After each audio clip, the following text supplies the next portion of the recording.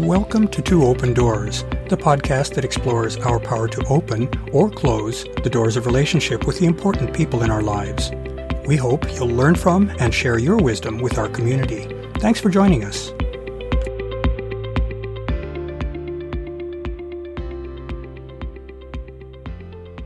In her wonderful and informative new book, Come Together, the sex educator Dr. Emily Nagoski extends the lucid understanding of how sex works that she delivered in Come As You Are.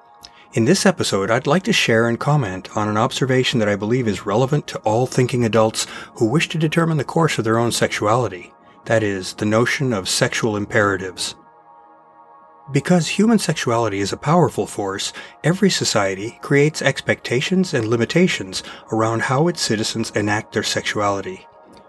Those bounds and expectations can and do vary widely across societies.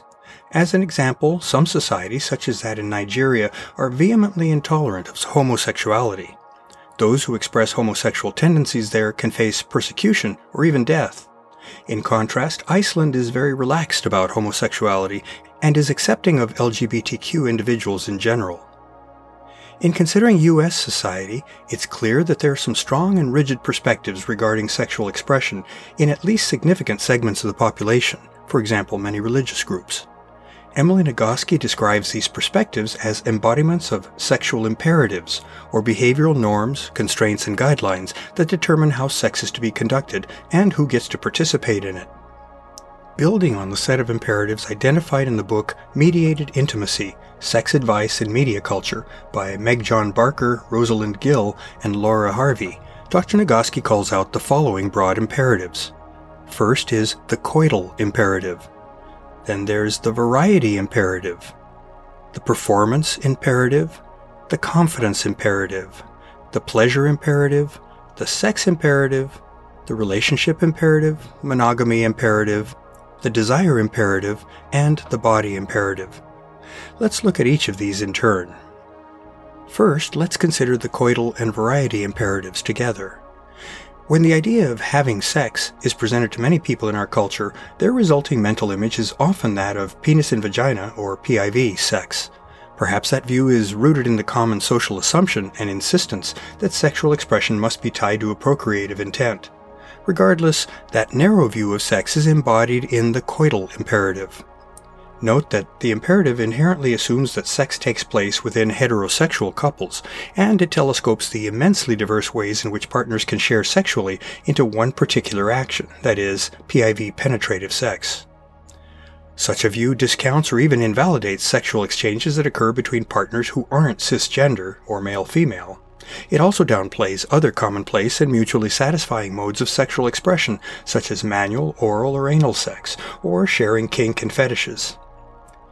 In contrast with, and in potential contradiction of, the coital imperative, the variety imperative insists on the importance of maintaining a wide variety of activities in the course of a sexual exchange. That variety includes the manual, oral, or anal sex acts that are de-emphasized by the coital imperative. The importance of this imperative, though, is that it basically prescribes and demands such variety in any valid sexual exchange. Let's turn now to the performance and confidence imperatives. The performance imperative positions sex almost as a sports competition in which partners seek to win. Such a perspective effectively turns sex into work, into an activity in which skills must be honed in order to achieve one's sexual goals. Equally importantly, it induces each sexual partner to focus on how they're doing and on how well they're playing the game of sex. Needless to say, that focus on self comes at the expense of focus on and connection with one's partner. Given that consequence, the performance imperative works diametrically against creating the depth of emotional and physical connection that lies at the heart of mutually enjoyable sex. Both initiating sex with a partner and participating in a sexual exchange with openness and ease can be challenging for many or most people, at least at times. The confidence imperative underscores the social desirability of being confident and assertive in the pursuit of sexual opportunities. Like the performance imperative, the confidence imperative lays out rigid and potentially unattainable shoulds for how a person participates in sexual exchanges. The prescriptive nature of both of these imperatives can introduce pressure and anxiety into the sexual component of a relationship. Turning next to the pleasure and sex imperatives. The pleasure imperative assigns value to sex as a source of pleasure, while positioning pleasure as a major motivator for entering into a sexual exchange. Such a perspective centers a person as the recipient of pleasure, reducing focus on the importance of providing pleasure for their partner.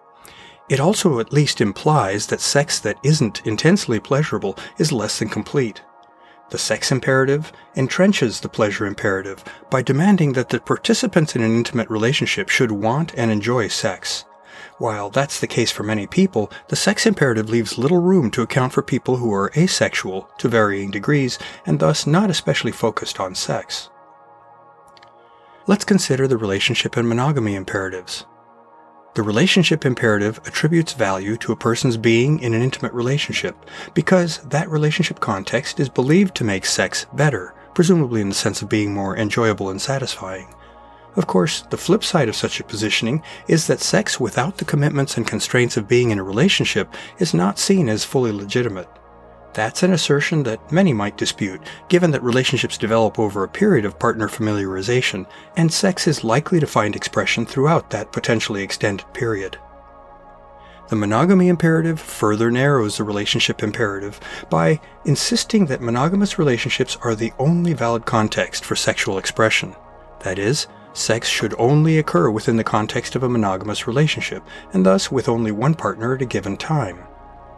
In actuality, in our culture, the prevalent form of long-term committed relationship is serial monogamy, with multiple successive partners, not permanent monogamy with one partner. The monogamy imperative is certainly at odds with the beliefs of many of those who are in non-traditional relationships, such as polyamorous. It would also be repudiated by anyone who experiences sex outside a committed relationship. The desire imperative presumes that a normal adult regularly experiences spontaneous desire, or sexual desire that arises autonomously within a person. Such desire differs from responsive desire, which is sexual desire that arises in response to experiencing sexual attention from a partner. As we've noted in prior posts, responsive desire is commonplace in both women and men. Even those who frequently experience spontaneous desire are not always in that state. Thus, the desire imperative presents a distorted expectation for how sexual desire arises in many people. The body imperative is analogous to the performance imperative in that it positions very specific and often unattainable body traits as being an ideal that sexual adults should pursue. In the case of both of these imperatives, people are discouraged from just being and relaxing into who they are. Instead, socially desirable body traits are mandated as ever-receding goals that adults must work to attain.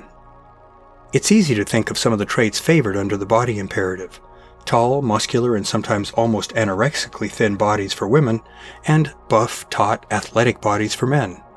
These proposed ideals are socially constructed and are often both unattainable and unhealthy, as many who have been perennially on diets can attest. Nevertheless, these ideals permeate all of our media, which serve up products to purportedly help in the pursuit of those goals. Our quick tour of the sexual imperatives should serve to increase our awareness of the many rigid constraints and expectations that our society places on the expression of our sexuality. Recall the notion of rechoicing that I frequently highlight in my Two Open Doors perspectives on relationships. Once we become aware of the factors that guide our decisions and our preferences, we gain the opportunity to evaluate how well those factors suit our personal life goals. That evaluation can then lead us to change or even replace those guiding factors. In thinking about the sexual imperatives that society lays on us, we may decide that there are other ways of being sexual that better suit us. For example, we may come to realize that sex is a vehicle for giving one another the gift of pleasure, rather than a yardstick for gauging our sexual performance and our self-worth. We may also come to see the traditional default relationship style of monogamy as being but one of several possible ways of creating vibrant and satisfying committed relationships with others. Awareness and the ensuing possible rechoicing thus offer us paths to self-liberation and self-determination. Those, in turn, are tools to further our personal growth and evolution. To learn more about Two Open Doors and to engage with our community, I'd like to invite you to visit the Two Open Doors private Facebook group for posts and discussion, and the Two Open Doors meetup group for events. I also invite you to contact me directly by writing to me at Claude, CLAUDE, @twoopendoors.com. I'd love to hear from you, and I'll use your inputs to guide my work on future blog posts and podcast episodes. Thanks for visiting Two Open Doors.